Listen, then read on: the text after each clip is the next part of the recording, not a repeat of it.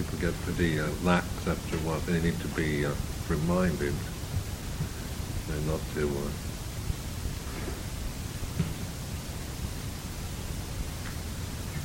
get caught up in the distractions of chit-chat and habitual talking.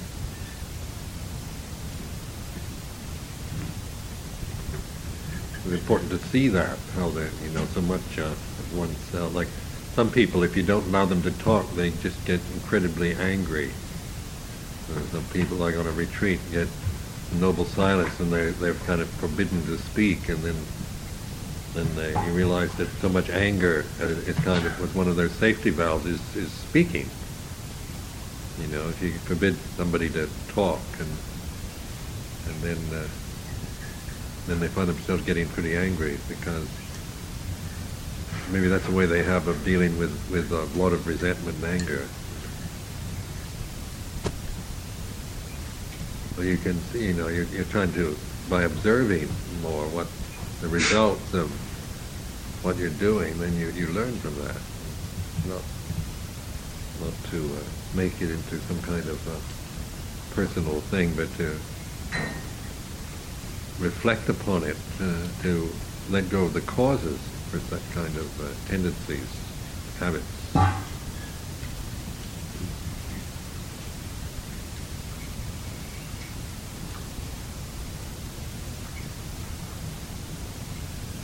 People get very frightened sometimes. A lot of fear comes up and they can't talk.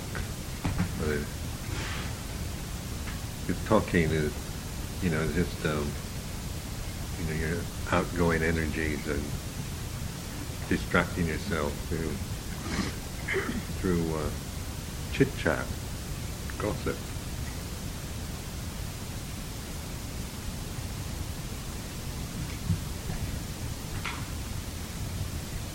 In the military, I remember we used to complain all the time as a way of releasing this resentments and let's say in the Navy we used to be endlessly complaining.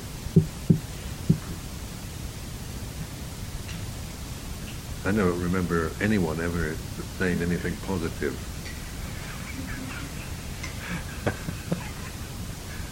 Military. I used to get enthusiastic about like going to Japan or Hong Kong, places like that. I remember going up to another sailor and saying, "Oh, we're going to Hong Kong." And, I hate Hong Kong.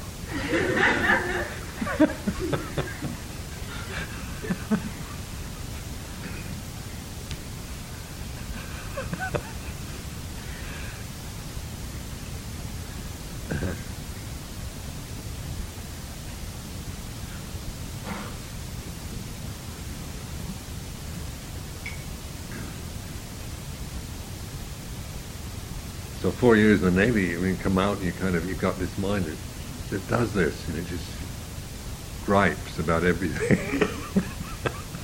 Had to really learn how to, because it's kind of infectious kind of thing that you're exposed to from the time you kind of go in the gate to the time you get out.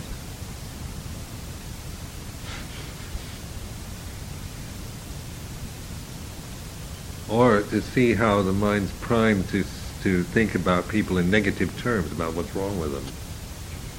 That's another, like gossip tends to be that way, where the avijja starts out already, you're already conditioned to just be tuned in to information about, the negative information about somebody.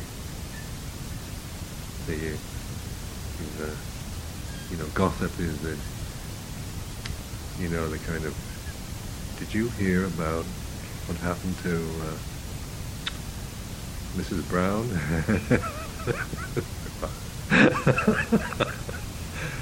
So you're kind of, just the tone of voice and the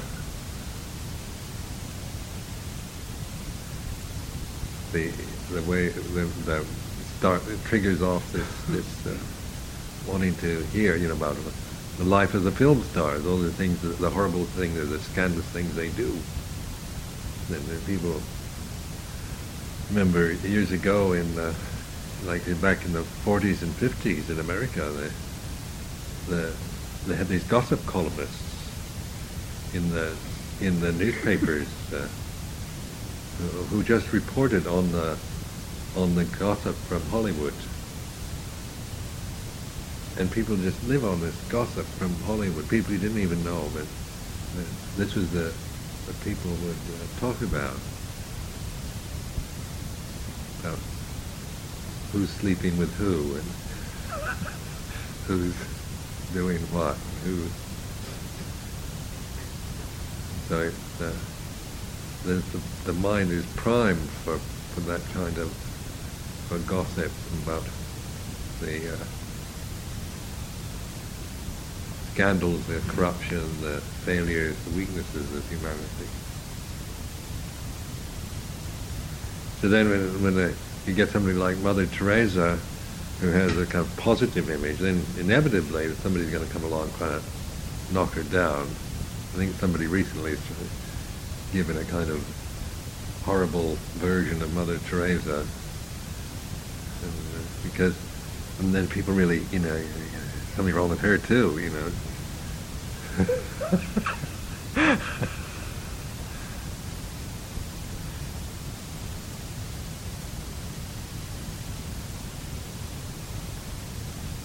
That's why it's with the emphasis on mindfulness that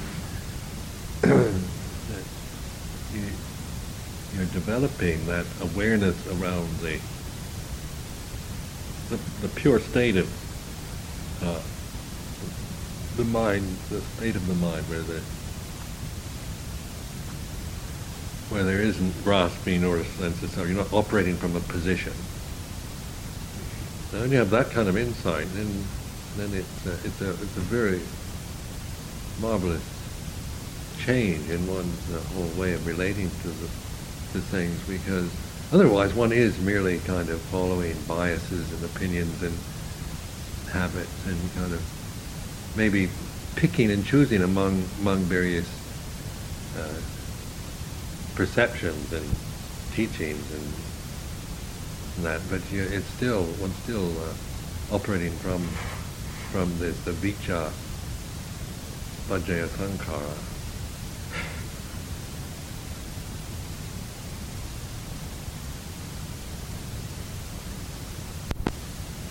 In the Buddhist world, you get it, the same as any other, like we're Theravada and Zen and Mahayana, like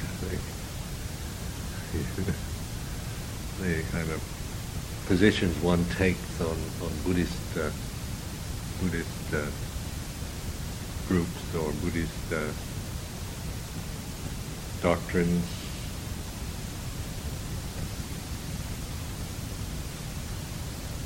So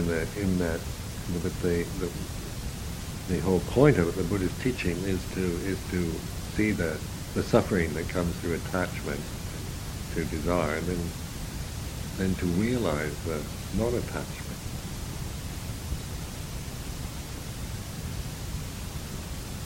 The suffering that comes from the I am somebody, the I am and this is mine, those basic assumptions that condition, that influence how we see and experience life. No, I mean, it's a ujjupatipanno, direct practice. It's, getting right into it's very direct, so that you're beginning to recognize the conditioning of the mind as the conditions, the vedana, sanya, sankhara.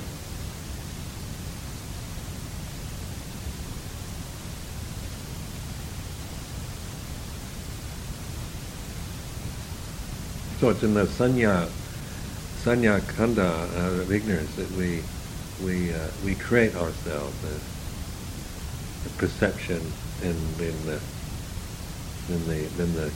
the actions and the movement from that position, operating from I am then everything that we experience is interpreted in that way. It's like, I'm this person, you're that person, I'm this way, you're that way. We become very fixed, absolute ways of perceiving. We hold to views and opinions about ourselves, about each other, about everything.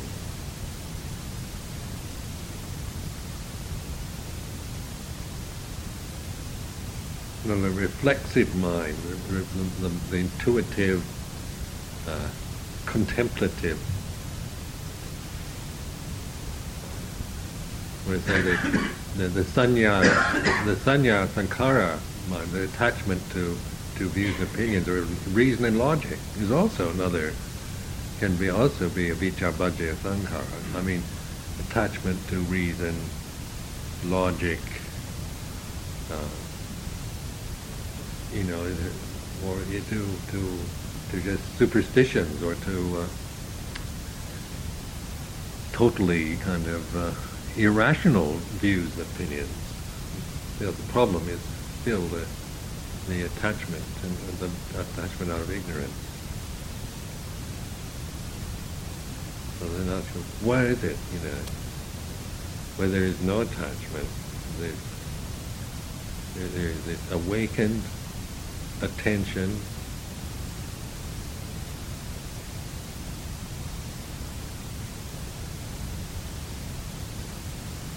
and it's like listening and watching.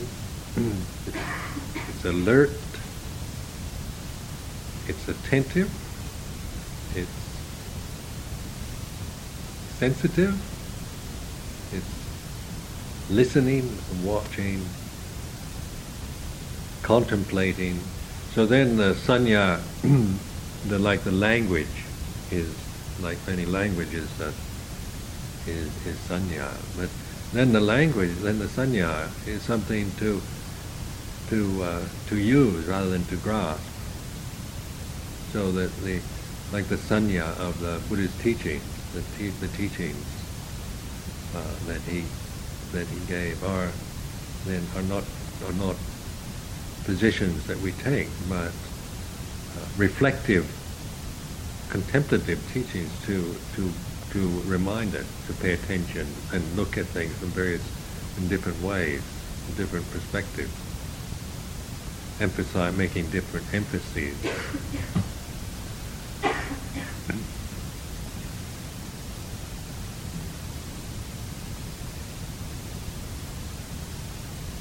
And the thing why some people like grasping things is because that's what we're used to, is like grasping a teaching or a doctrine, or having a position or a strong view about something, and then grasping it. It does make us feel important or right. I mean, the sense of ourself is enhanced by grasping, like being considered an authority, being someone who is experienced, being someone whose views are interesting, and who may be attached to very intelligent views, or and ethical views and righteous views and so forth. So that this does give us it kind of, it makes us feel confident. This grasping of rightness and goodness. So so then the self is fed on this, because then it tends to get very divisive. Because if I'm very fixed then my view is right, then if your view doesn't agree with mine, then you're wrong. So you get into this very dualistic, divisive state that comes through attachment to conditions of the mind.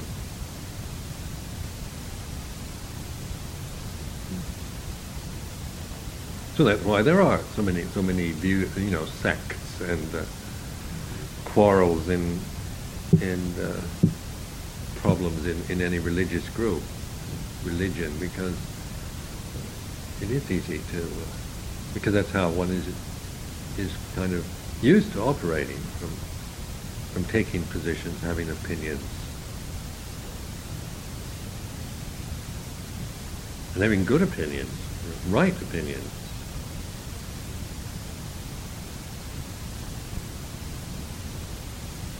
That's why, like, one, there's this sense of my own, I'm right and you're wrong, and why one can get very stubborn and very, very blind and very insensitive through being right, through grasping the position I'm right. And I've seen it in myself, how I just, when I'm convinced I'm right and I'm not being mindful of what I'm doing, then I just, there's no sensitivity there. I'm just kind of completely kind of blocked up in my own sense of being right, thoroughly convinced by it. And then you see anything else, like any questioning of it, as is, you know, if you let them eat pickled garlic, they'll be drinking whiskey. You know, you feel you've got to stand up for this righteous view, and any kind of lessening of this tension and any allowance of any questioning is like allowing the forces of Mara into your mind. You get this kind of fundamentalism, you know, where you've got to kill the heretics and fight to get rid of the evil forces, to protect what is right. Where with mindfulness, then all the forces all conditions are impermanent. Good, evil, right, wrong, sane, insane, reasonable, totally unreasonable, fair and unfair, coarse, refined. Everything is then in the conditioned realm is seen in terms of what it is, in a way of the Anicca Dukkha Anatta is our guide towards, say, reflecting upon it, to seeing it rather than being able to look at something in a way that isn't kind of blocked by a view of a prejudiced view towards it.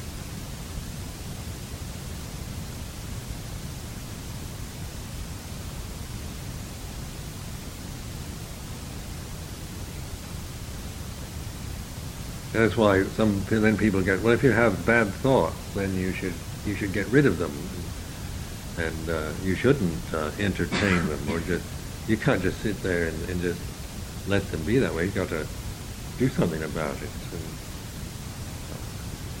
so that the mind, the conditioned mind, tends to see, like, if you have bad thoughts, then you've got to get rid of them, which is right but not true, true but not right situation.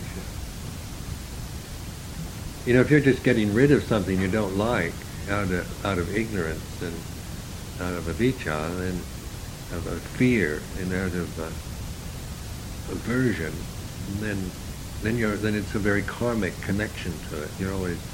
It's very suppressive. You're always kind of dismissing or denying, and so you're not. And out of ignorance, you're not really looking at what you're doing. You're merely reacting to it. It's a habitual reaction. So then with mindfulness, you begin to see that tendency to just react and try to get rid of things you don't like, or create a problem around this, and that ends up as dukkha. So in contemplating, then you can, sometimes you can just get rid of stuff if you know what you're doing. Then it's not, if you know what you're doing, then you understand your motive, your intention, and then one can just get rid of things. No point in letting them hang around. But sometimes, but this is where the right understanding, the samadhi, is so important, because then we know what we're doing. We're not just caught up in views about, grasping views about what we should do. And then also there's different ways of letting go of things or solving problems. Many things are just through controlling the mind. Others through letting go, through contemplation. Different ways of dealing with, say, negative mental state.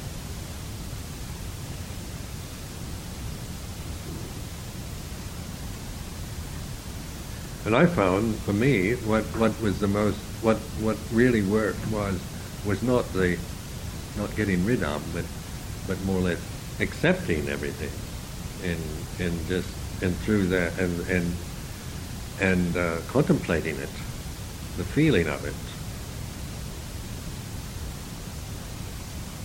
And by doing that, then things seem to drop away, and fade out or drop or cease,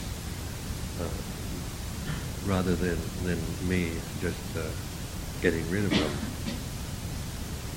And then that sense of where things just drop away quite naturally, then there's a sense of real peacefulness and clarity in the mind. It isn't controlling it anymore. It's merely letting go of the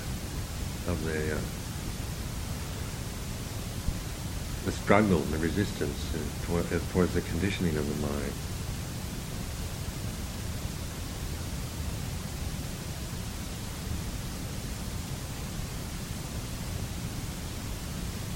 Just like the old warlords, isn't it? You got an enemy, then you try to clobber him to death. So you're just taking all your weapons and shooting them all down and create more problems. Like the Americans tried to do in Vietnam, isn't it? We're just going to go over and sort those people out. We're the superpower, and they're just a measly non-entity of the world. North Vietnam. Joke. We'll just go over and we'll just show them, solve the problem, get rid of the baddies, and set them up going in the right direction, according to the way the Americans want. And an endless kind of hopeless situation occurs. It's kind of the, a very meaningful thing when the superpower of the world can't win a war against a tiny little kind of force like the Viet Cong. And just on the level of might, just on the power and might.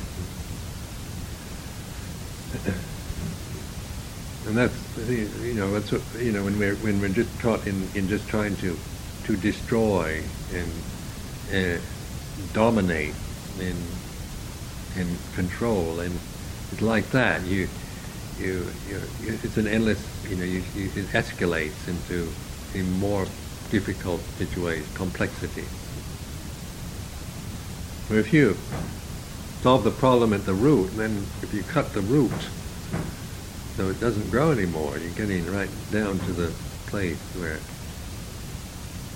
the things start.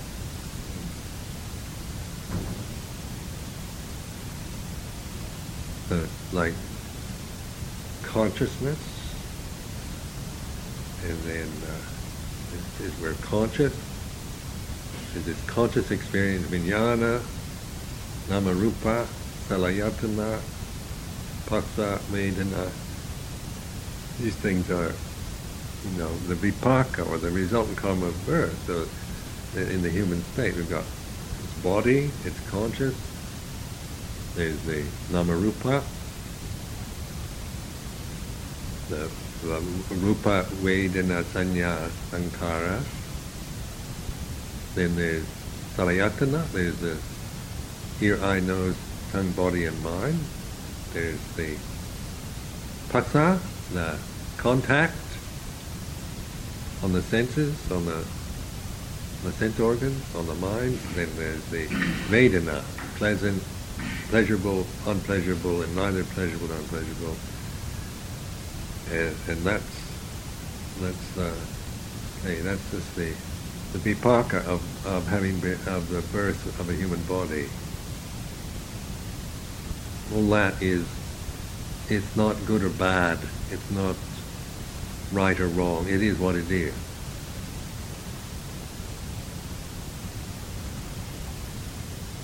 It's Dhamma. It's nature. It's what it is. And then Danha, Upadana, Bhava, Jati, Jaramarana, Soka Pariteva, Dukkha, Tomanatsu, Payasa is the result of identifying, of seeing it all in a personal way, of being attached, of just being caught up in the habits of the Rupa, Vedana, Sanya, Sankara. These kind of, caught, blinded and attached and bound into that process without any perspective on it. So mindfulness and reflection is bringing attention to the way it is. So like in the Paticca Samuppada, it's very, by using that formula for reflection, you begin to see where to get at that, where to put your attention to. Just the way it is of just consciousness is like this, and human body is like this, and it feels things, and it thinks, and it remembers, and it imagines, and it does all these kind of things in its mind.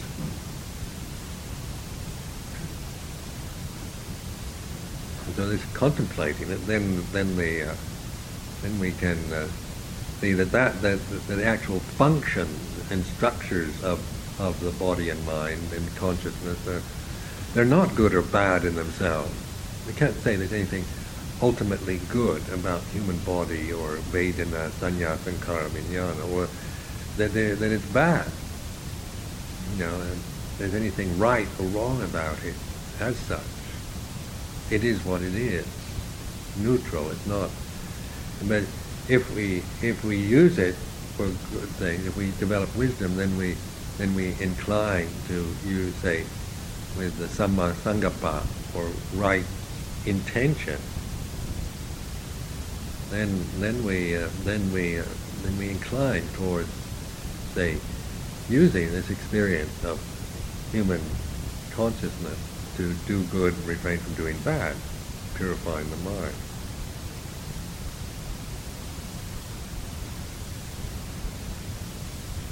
So the things like on where we go wrong is where we label things bad. If Buddha said the body is bad, and then holding to a view and telling us if we're Buddhists we've got to believe that all this is, to believe in these views. There'd be no wisdom there. It would just be a depressing. It'd be better to believe in God and love. Much better to join a cult that worships love or loving kindness, joy and happiness.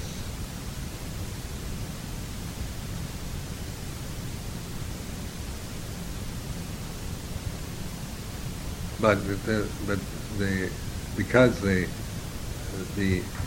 point of the Buddha's teaching is one to reflect on, then it's taking it to the root, the cause of suffering, and so you can really see the causes of suffering is grasping desire out of ignorance,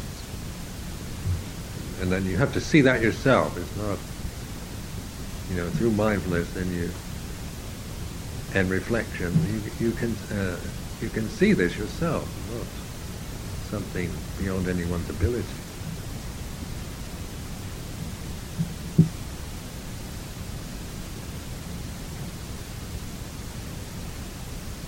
Then you realize that letting go, non-attachment,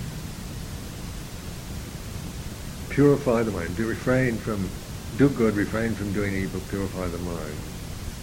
Mental purification is when the mind is pure, really. Or the true nature, Dhamma, is purity. When we see things in terms of Dhamma, that's purity. Those are blessings. That's truth.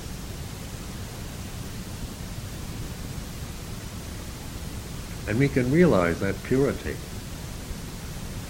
It's a realization. It's not a personal attainment.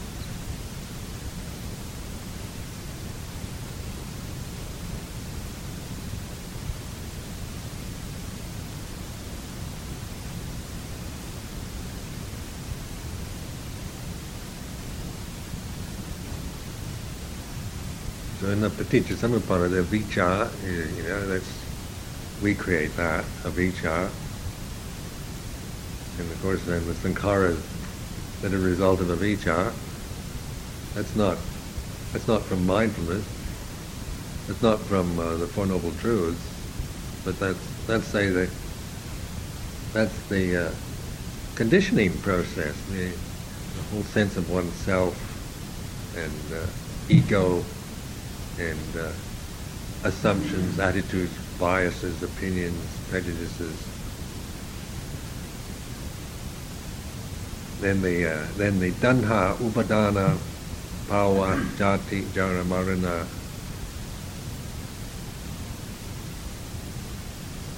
That is what we create out of this ignorance.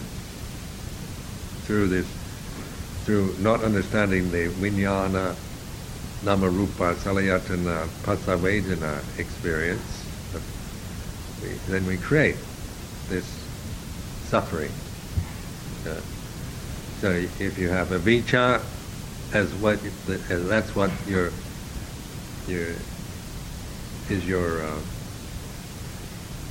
viewpoint, that's where you come from avijja, then inevitably the suffering is a result.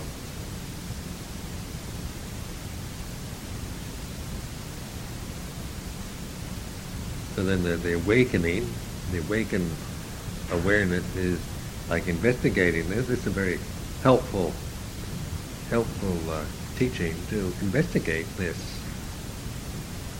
I said, consciousness, vijnana, read it, understood the word and all that, but just consciousness is, became apparent to me that that's just the result of birth. There's nothing. It's just a function in nature. It's nothing personal about consciousness. It's functional. And then I think, well,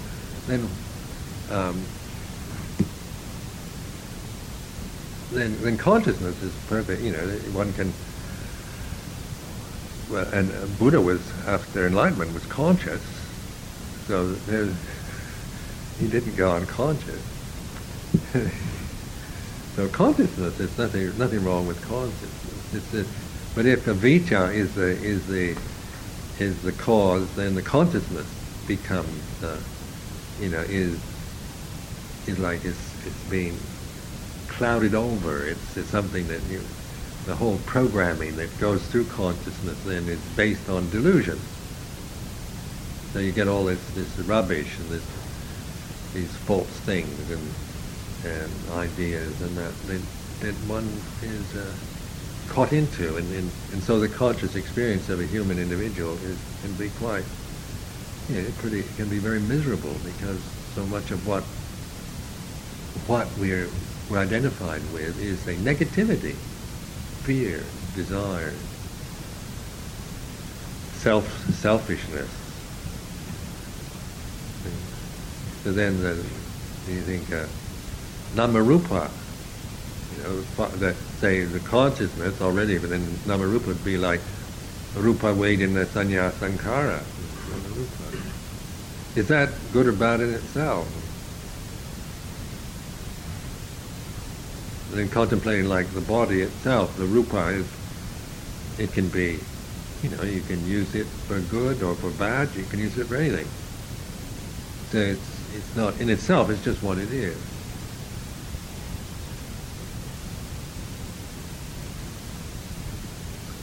Vedana, sanya, sankhara is just what it is. It's like the mentality. And it can be seen both as a kind of as a miracle or as a curse. Like thinking itself tends to be a curse sometimes, because we think, and we think all in the wrong ways, and we think about ourselves, and we are obsessed with thought. And so what is quite a miraculous function is a curse for many people, which is you're just creating misery in your mind all the time through thinking. So then all you want to do is stop thinking. I don't want to think anymore because it's so painful. But then when you're contemplating, then you see, you begin to appreciate thought. You think like a Buddhist, to think about the Four Noble Truths, to contemplate, to use thought, to use the paticca samuppada.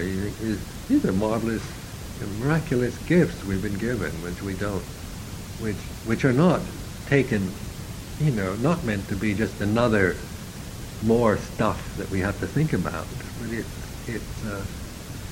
it's using thought, perception, memory in a skillful way to point to right understanding, seeing things in the right way.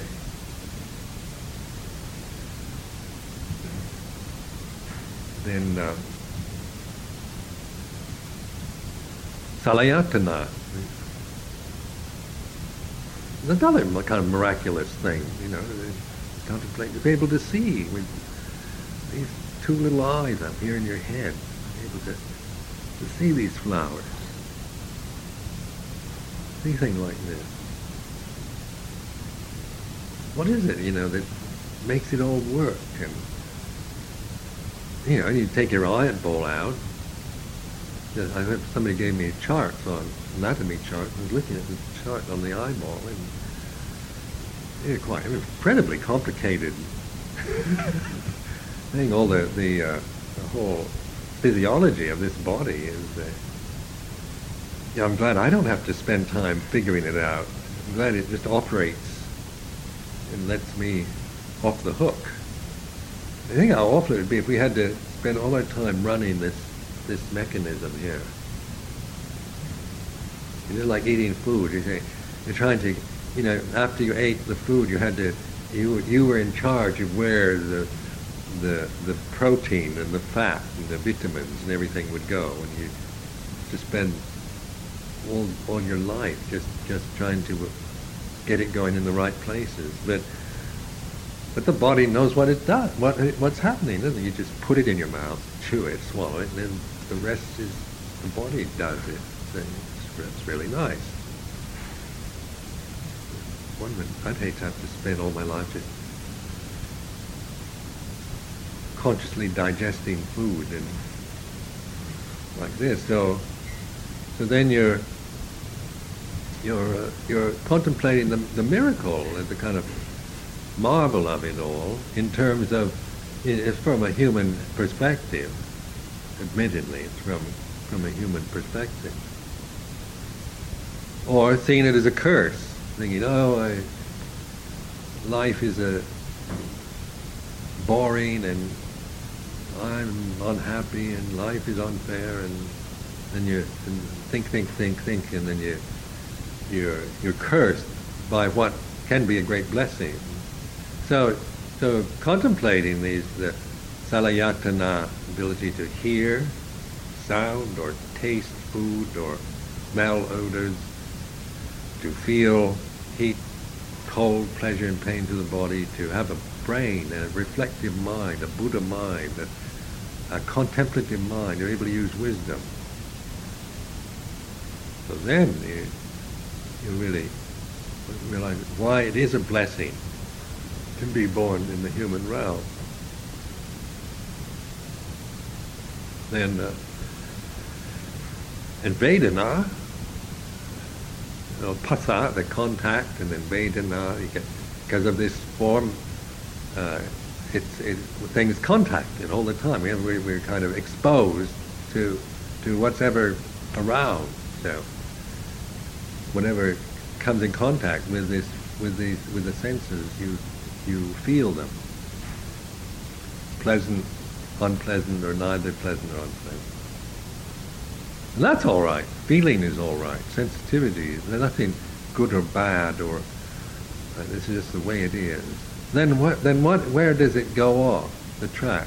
It's from the avijja, and then the tanha. We create desire to get rid of the unpleasant things, or desire to get hold of the pleasant, and then the clinging, the becoming, the birth, the death, the grief, sorrow, despair, and anguish is the result.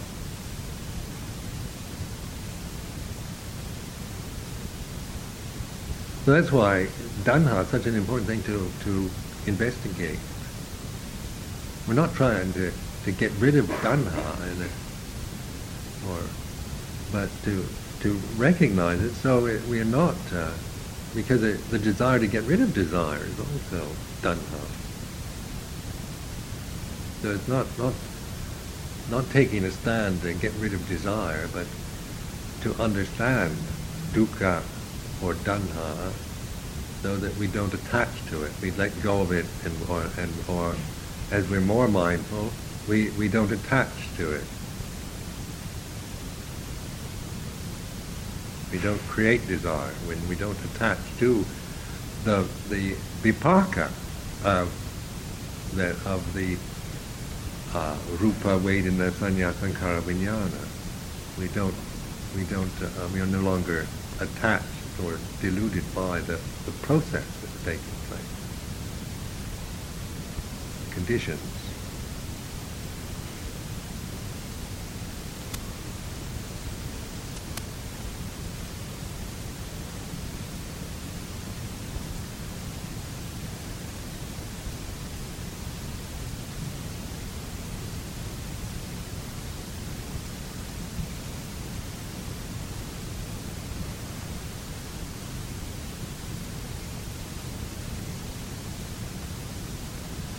So for this month, they have a month of February to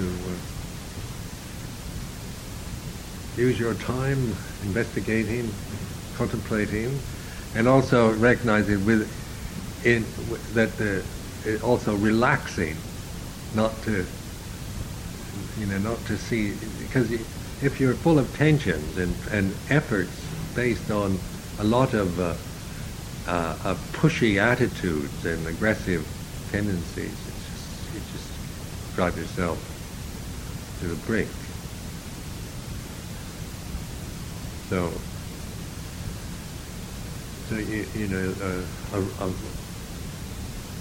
the sense of coolness, of being relaxed, and that kind of opening and resting and relaxing, and an awakenedness. Relaxing doesn't mean falling asleep. It means being attentive, but not forcing, pushing yourself. Developing like right efforts. Knowing when by just your own ability to contemplate, you see where you're going over the top, where you're trying too hard. If your mind, if you're going bonkers, or you're full of stress and tension, it's because you're trying too hard. You're pushing. There's no wisdom in that. Until you see that if you don't, that's not the way to do it. You can't just will yourself to enlightenment. So then it's learning how to relax, how to rest, how to maintain attention and awareness. Not through force, but through relaxation. Because when you're relaxed, then it's easy to pay attention to things. You have a sense of just being centered and relaxed. It's easy to concentrate from there, from that kind of mind. But it's very hard to, if you're concentrating just through willfulness, you get headaches, you get tense, your body gets a lot of stress in it. I used to get incredible pains in my shoulders from forcing concentration. You get incredible aches and pains through the shoulder because in the way I'd concentrate would be, you would tense the body up. So you can get, after a few days of that, you have to somebody come and give you a massage, iron out all the wrinkles.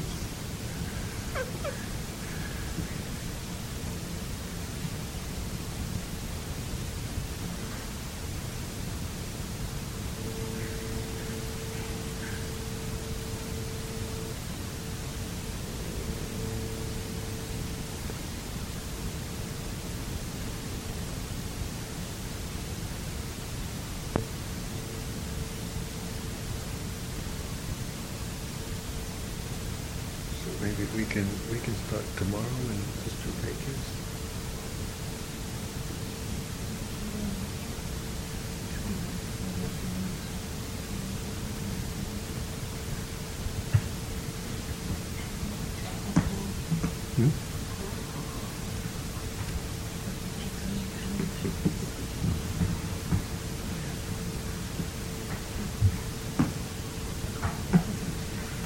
Tea time tomorrow.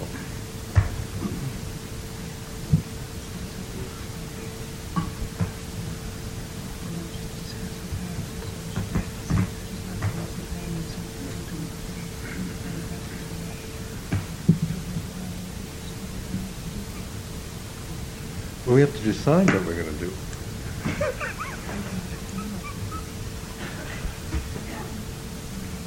Don't form any avijja bhajaya sankara. Completely open, completely a clean slate.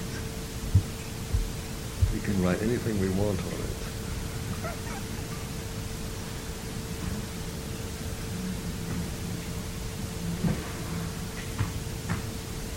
You can have ideas with you, but we're not grasping any of the ideas.